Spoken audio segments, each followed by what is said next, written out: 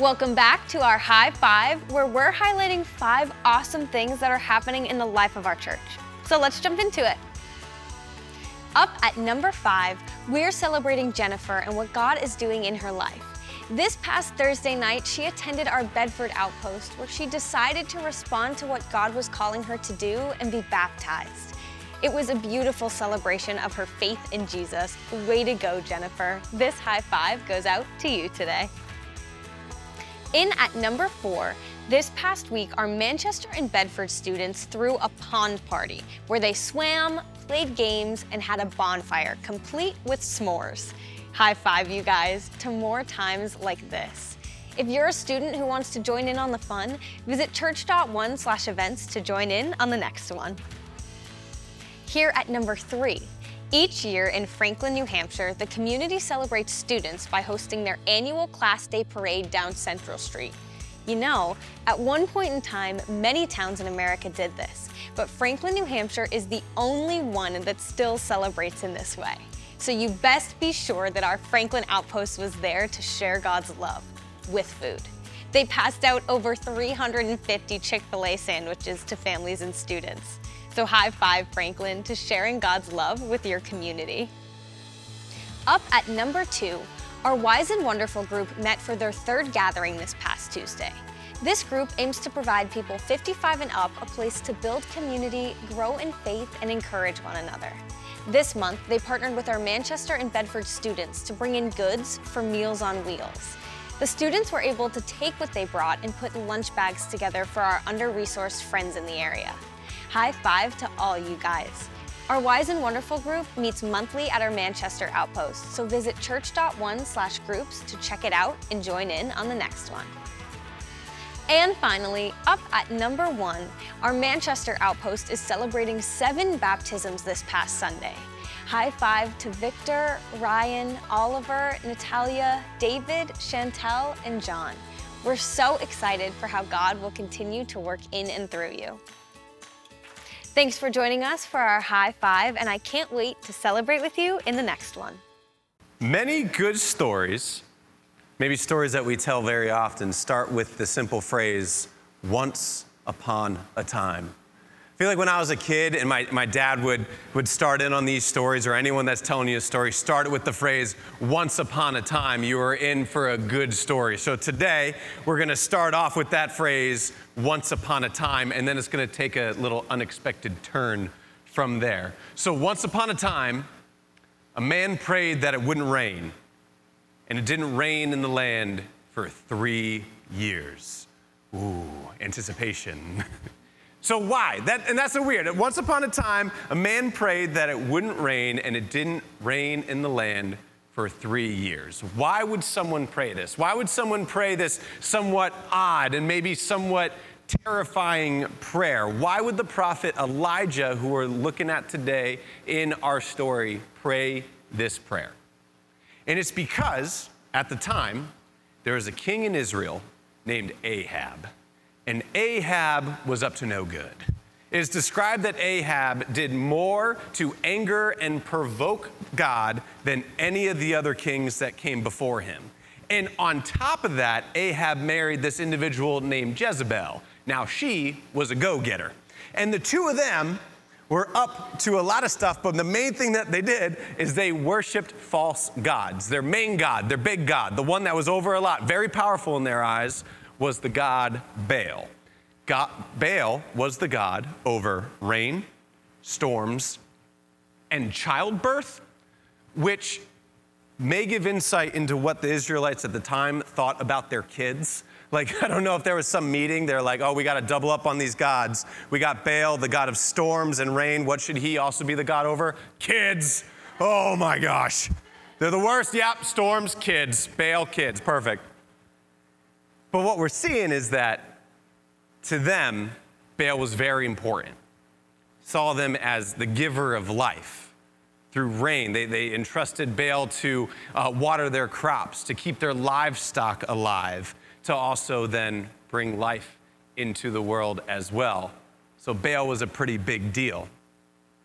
The issue is, and why Elijah prayed this prayer, is because God, the true God, Yahweh, the actual God over all things, including rain and storms and life, see, he's in the business of revealing who he is to his people. He wants the Israelites to know him and to see him as the one and only true God. So what he's going to do is he's going to take power away from these false gods and show them that their power isn't actually there.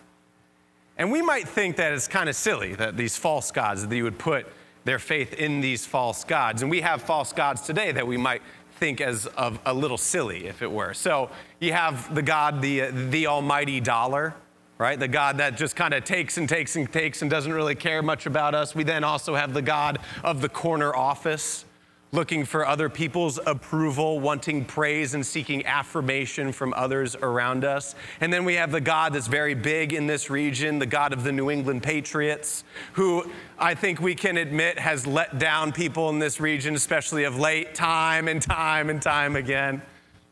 It's silly, we might think that's silly, but why do people fall into following these false gods? It's because people are looking for something that is outside of themselves. They're looking for an identity in a higher power and being more. So that's why people follow these false gods, and that is why the Israelites were doing this. They were seeking out a higher power that was beyond them, finding their identity in something else that wasn't God. So once upon a time, a man prayed that it wouldn't rain, and didn't rain in the land for 3 years. Now that is going to cause some problems. 3 years without rains is going to cause some problems. Now, why is God doing that? It's because he is trying to reveal who he is to the people of Israel. He wants them to know that he is the true God and that they can exist in his grace.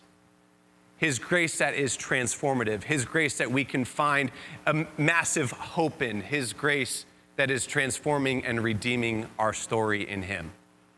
And that brings up what we're looking at with our memory verse for this series, Bedtime Stories, where we're looking at these kind of odd stories throughout the Old Testament. And our memory verse is in Psalm chapter 107, verse 2. We're going to go through trying to memorize this verse throughout the rest of the series. So would you read it with me? It's on the screen behind me. Here we go. Loud, ready, cutting through the heat. Let the redeemed of the Lord tell their story, those he redeemed from the hand of the foe. I love that, because who is redeeming us? It says him, God, those he redeemed from the hand of the foe. If we're trying to follow along in anything else and put our identity in anything else, that story isn't going to last very long. That story isn't going to be transformative like the story of God's grace is transformative in our lives. But when we let God take control over the narrative, take control of the story, then there is massive amounts of transformation and redemption that can take place in his grace. And the only way that that's going to happen, though, is if we allow him to be the narrator of our life. Not just the narrator, but shape the narrative, the one that is in control, almighty. The only way that we're going to give up control is if we listen to what he is saying, what he is calling us into as well. So with looking at the story of Elijah and this prayer that he prayed, what we're going to see right off the bat is when God calls, step into the moment. When God calls, step into the moment. This story of redemption through the power of God, it's a fantastic story. It's a big deal type of story. So when God calls, let's be ready to step into the moment. So we are in 1 Kings chapter 17 today, looking at this prophet Elijah, who is going to confront this nasty king Ahab that we talked about. So here we go, jumping into the story. Every week, I almost forget. Here we go. Reading the story. In chapter 17 says this, "Now Elijah the Tishbite from Tishba in Gilead said to Ahab, 'As the Lord, the God of Israel lives, whom I serve, there will be neither dew nor rain in the next few years, except at my word.'" All right. Fun thing that happens right at the start. This is the first time that we see Elijah come up in the Bible. So this guy kind of comes out of nowhere and immediately throws down in front of King Ahab, like, yo, it ain't gonna rain unless it's at my word, which puts Ahab into a predicament on a couple levels. First, it puts him into a sticky situation because he's in charge. And often when things go wrong, who do people tend to blame? The person in charge, right? So Ahab has his name on the line here. Not only his name, but then he also has Baal's name on the line as well, because Elijah is questioning this rain here.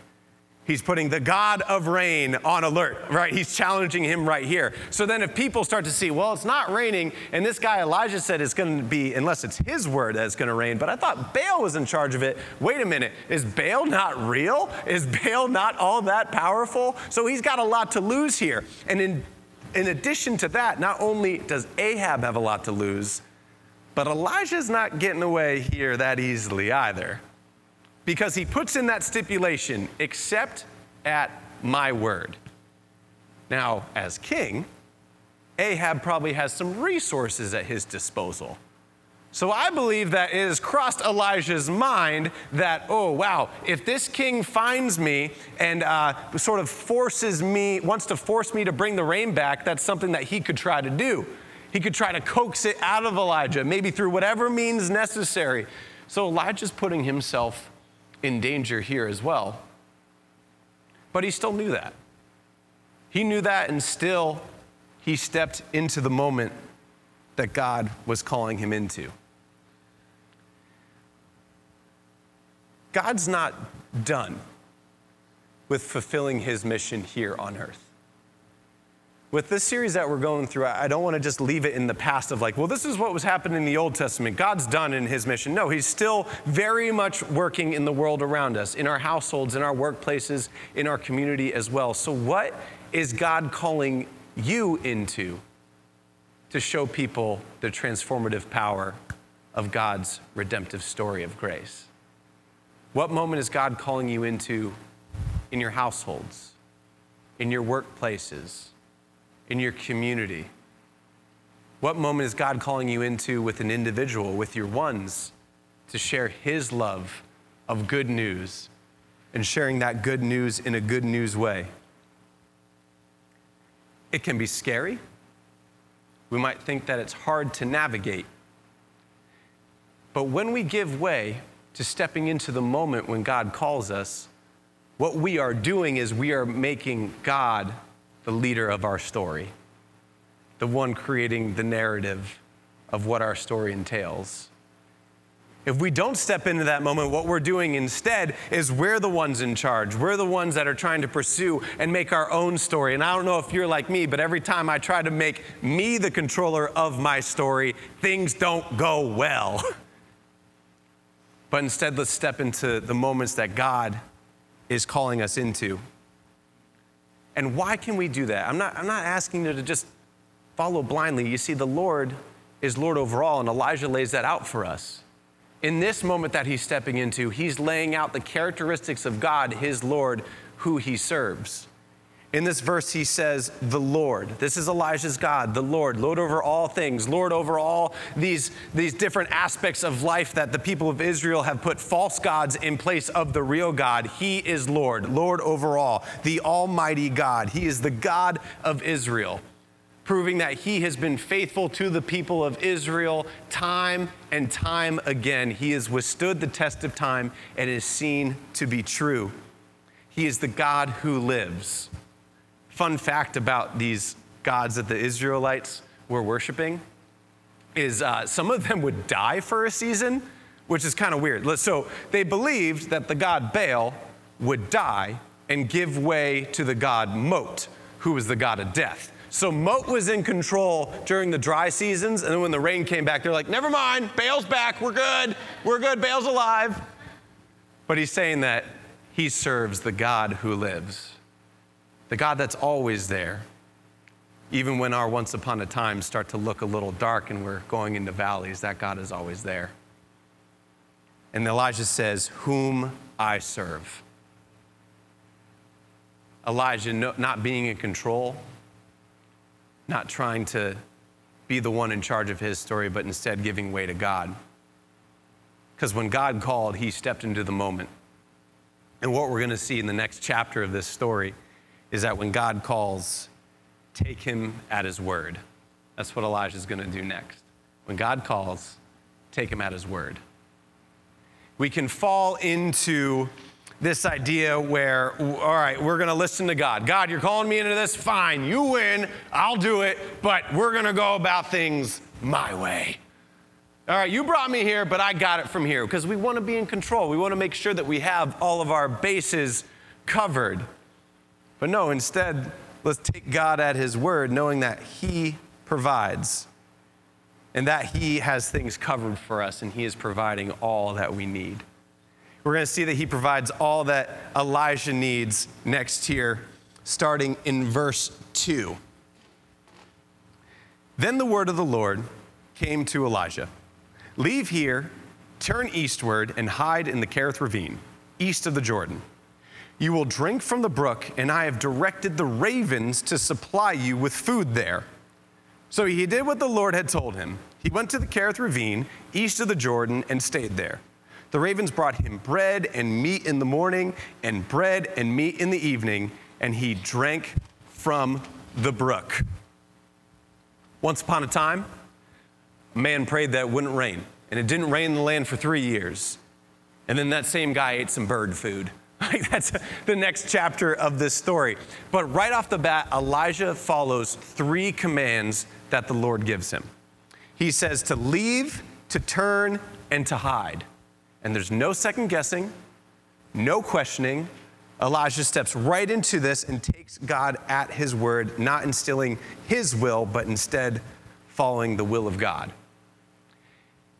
And I don't believe that Elijah was sort of bamboozled here, thinking like, all right, God, I'm going to follow your will, whatever moment you're calling me into, but then surely you're going to have something really nice for me set up, maybe with some air conditioning and some nice charcuterie boards or anything like that. No, see, Elijah was a man of the wilderness. Later on in the story of Elijah, he has to confront another king that is going against the will of God. And this king sends out messengers to greet Elijah, and Elijah says, hey, if your king doesn't turn things around, then he's going to die. And the messengers go back to the king and say this, and the king was still unsure whether or not it was Elijah, so he says, what did this guy look like that gave you this warning? And they said, well, he wore a garment made out of hair and a leather belt fastened around his waist. And immediately, without hesitation, the king says, it is Elijah the Tishbite. Like, this guy was known for being a little bit, grungy look, right? There was no one else that could fit that description. So Elijah was a man of the wilderness. He knew what he was getting into. He knew that this area was known for not having any food or any ability to sustain life, but still he followed God's will. He took him at his word. And he went out to this ravine to wait out Ahab, to survive out there. And God's providing for him with food brought to him by ravens. Now, what was the state of this food? Well, most likely, it was bread that was stolen, right? Like, the birds found this bread. Like, there's elves that make cookies in trees, so maybe there's ravens that make bread. I do not know. But so they have that bread, and then also the meat that they were bringing, maybe it was fine, well-cooked steak, or it was the meat found off of the animals that were dying in the drought. Could be either way. But if it's that case, either way, the ravens are handling it, and I don't think they're washing their talons, right, in between trips from the meat to Elijah. So it begs the question, where does raven meat fall on the list of meats, like the category of meats? And I came up with this. So we have our tier 1 of meat that we come across on our weekly basis. The first is fridge meat, stuff we bought this week, all right? We know where it came from. We remember buying it. It's right there. We're good to go. You got the chicken. You're ready to go. After that is freezer meat. Freezer meat is fridge meat that we didn't get to in time. All right. Then what happens if we're out of fridge meat and freezer meat? Where do we go next? We go to pantry meat, okay? And pantry meat has some interesting options there. You got like Campbell's chili. That's fine. You got Chef Boyardee, canned pasta, right? And then you start going into beef jerky, right? Jack Link's, pretty good option. Then we go into Slim Jims. We're starting to venture away from meat here a little bit. And then we go into Vienna sausage, which I don't know what that is, but any meat that has a suction cup sound to it when you pull it out, I don't know if I want to partake in that. And finally we land on Spam, the thing that we named our junk folder after in our emails. That is what we're eating next. So Elijah is well past all these tiers, right? Here's Spam, and then down here is what the ravens were most likely bringing him. But he followed God all the same, knowing that God was giving him all that he needed, but maybe not all that he wanted. And that can be a tight spot that we live in as well. We trust God to provide all that we need, but then there's things that we want. And what we can pray for, what we're working towards, is that God is transforming our hearts so that what we want is also what he wants. That our heart's desires lines up with the desires of our Lord. Elijah's showcasing that we can trust God. In this moment, he's trusting God's protection. It doesn't say he's not going to face any troubles. He stepped into that moment confronting Ahab, and God protected him. He knew that he would. Trusted God's promises as well. Promises that he would sustain Elijah. What we fall into sometimes is when we are hoping for things that God doesn't promise, and that's what leads to despair. Despair comes from misplaced hope or misplaced faith.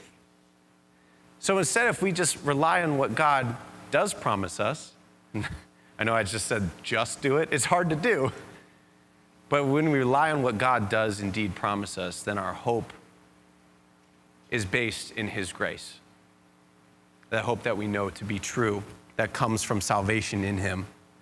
And then finally, we're trusting God's provision. He provided him water. He provided him bread and meat as well to sustain him in this time. So Elijah heard God's call and he stepped into the moment. And when God called, he took him at his word, knowing that he would provide for him all that he needed.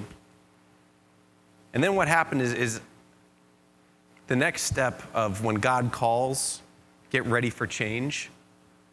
When we do the first two, that third one comes pretty naturally because we know that he is going to sustain us through all these things. So when God calls, get ready for change. What worked for a season might not work forever, but we know that we can trust God in all those things. So to wrap up our story here with Elijah, to wrap up this chapter of his of his grand story ahead, it says this: sometime later, the brook dried up because there had been no rain in the land. Then the word of the Lord came to him, "Go at once to Zarephath in the region of Sidon and stay there. I have directed a widow there to supply you with food." Elijah sees this chapter, if you will, of him in the ravine through to the very end. Remember, we're in a drought. So that water, that brook, maybe started as a crystal clear spring, but then it's not raining. And it's not raining, and it's picking up more sediment, and it's murkier and murkier until Elijah's most likely drinking something that's pretty close to mud. But that whole time, he's not just like, all right, God, I can leave. Like, should I just leave? He's still trusting God through all of this until God gives him a new command, until God shows him what to do next, because he's ready for change. There was so much greater in store for Elijah, where God had him in this moment of valleys, in this moment where he's in this ravine, but God's going to lead him next to Mount Carmel. In between there, he comes out and he finds this widow that God's talking about to provide for him. And through God, Elijah was able to have this widow and her son survive the drought, living with them. And then the son dies, and Elijah brings him back to life. First account of resurrection in the Bible, he's there for that. The story doesn't stop there as well. God's going to use Elijah again, Elijah trusting in God so that when he is up at Mount Carmel and is sort of in battle with these 450 prophets of Baal, Elijah has been trusting in God the whole time. It's this standoff where the prophets of Baal and Elijah, they're going to decide, all right, who is the more powerful God, Baal or the God of Elijah? What they do to sort of test them is they build up these massive altars and they lay out sacrifices on it. And whichever God can burn up the altar first is the more powerful God. So Baal is up first for the test. And the prophets are wailing and they're beating themselves and they're crying out to Baal, trying to get his attention. Elijah's kind of making fun of him, like, hey, scream a little bit louder. Maybe he's asleep. I'm sure he'll hear you if you just keep on going. Obviously, nothing happens. So then Elijah's up to bat, proving that his God is the true God. And he says this, Lord, the God of Abraham, Isaac, and Israel, let it be known today that you are God in Israel and that I am your servant and have done all these things at your command. The altar at this point water has been poured over it. It is soaked, and he calls this out to God, and the altar is burned up with the sacrifice, with the stone surrounding it, all the water that surrounds it, and the soil itself, it says, is burned up, showing that our God is the true God. Seeing the different chapters with Elijah here showcases how faith in God and trust in God is something that we can build upon one after the next. That we don't need to believe the lie that, trust in God just isn't for me. I'd rather go about it my way. No, but when we put faith in God, the faith that we put in him today is going to help grow the faith that we put in him tomorrow, and the day after, and the day after, and the day after. And it becomes easier to trust in him, not rely on our story, but instead be transformed by the redemption that he has for us that is founded in his grace. We can fall victim to thinking like, oh, well, I'm not going to do battle against any prophets of Baal or fill in whatever that it would equate to nowadays. But ask God, what are you calling me into right now?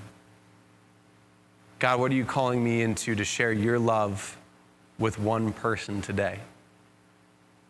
As the more that we put our faith and trust in him, reflect on his grace, reflect on his glory, that's going to change what our once upon a time looks like as well. We're able to take part in this story of redemption, of being transformed by God, every time that we celebrate communion together. Every time that we're putting our faith in him, accepting that his death is for us. And because of that, we no longer need to be in control of our story and just sort of battle away and tire ourselves out, but instead say yes to the peace that's found in God. It says that on the night that he was betrayed, Jesus took bread, and when he had given thanks, he broke it. And he said, "This is my body, which is for you. Have faith and trust in me." In the same way, he took the cup. He said, "This is my new covenant, my promise for you in my blood. Do this whenever you drink it in remembrance of me." To the King.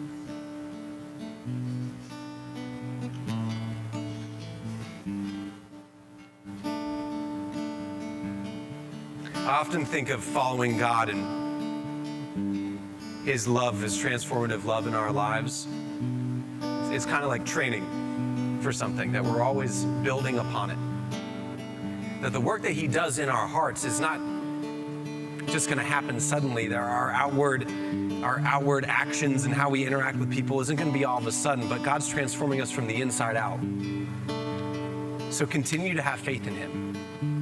Continue to trust in him, because his transformative power is so much greater than anything else that we can put our hope in. Sometimes we need encouragement to continue on in that walk of faith and that walk of trust. If you need prayer today or would like to pray for anything, for your ones, whatever it might be, I'll be down here. I'd love to pray with you. See anyone with a name tag as well, they'd love to pray with you as well. We can encourage one another to walk within that faith. And today, if you're hearing this and you're tired of putting your faith in things that just keep letting you down, there's been turmoil, there's been pain, there's been heartache, and you're saying, I want in on this trust and faith in God. The Lord over all things, the Lord that provides all that we need. And you want to be baptized into the family of God, we have nice cold water right behind me. And we'd love to celebrate the gift of baptism with you. But would you stand with me as we close out in prayer?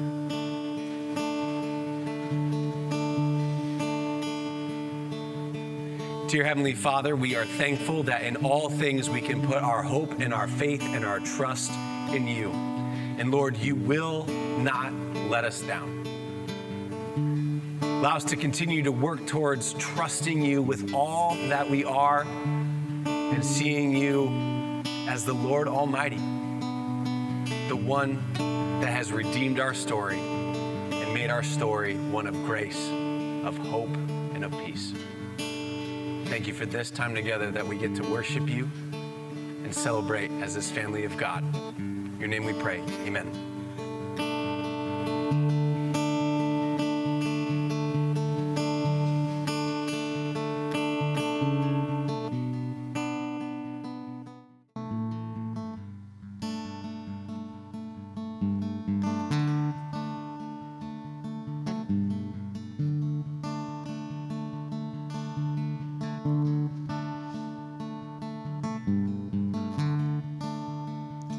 I believe in the blood of Jesus that washes white as snow. I believe in the power of the gospel that still makes the broken whole. I believe that the curse of sin is broken when they rolled away that stone. I believe, I believe, I believe. As I bow before you, Lord, I will rise in confidence. I will see your goodness, Lord, in the land I'm living in. And no matter where I go, and no matter where I've been, I will see your goodness, Lord, in the land I'm living in.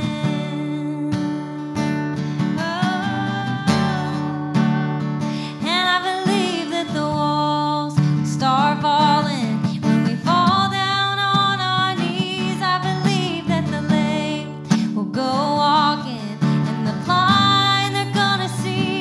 I believe that the gates of hell will tremble when the church begins to sing. I believe, I believe, I believe that as I bow before you, Lord, I will rise in confidence. I will see your goodness, Lord, in the land I'm living in. And no matter where I go, and no matter where I've been, I will see your goodness, Lord, in the land I'm living in. And as I bow before you, Lord, I will rise in confidence. I will see your goodness, Lord, in the land I'm living in. And no matter where I go, and no matter where I've been, I will see your goodness, Lord, in the land I'm living in. Franklin, he's really good. And this is good news that we get to experience and we also get to share. So I hope you feel excited about this good news of Jesus Christ as you go. And we love you very much. We'll see you next time. Have a great Sunday.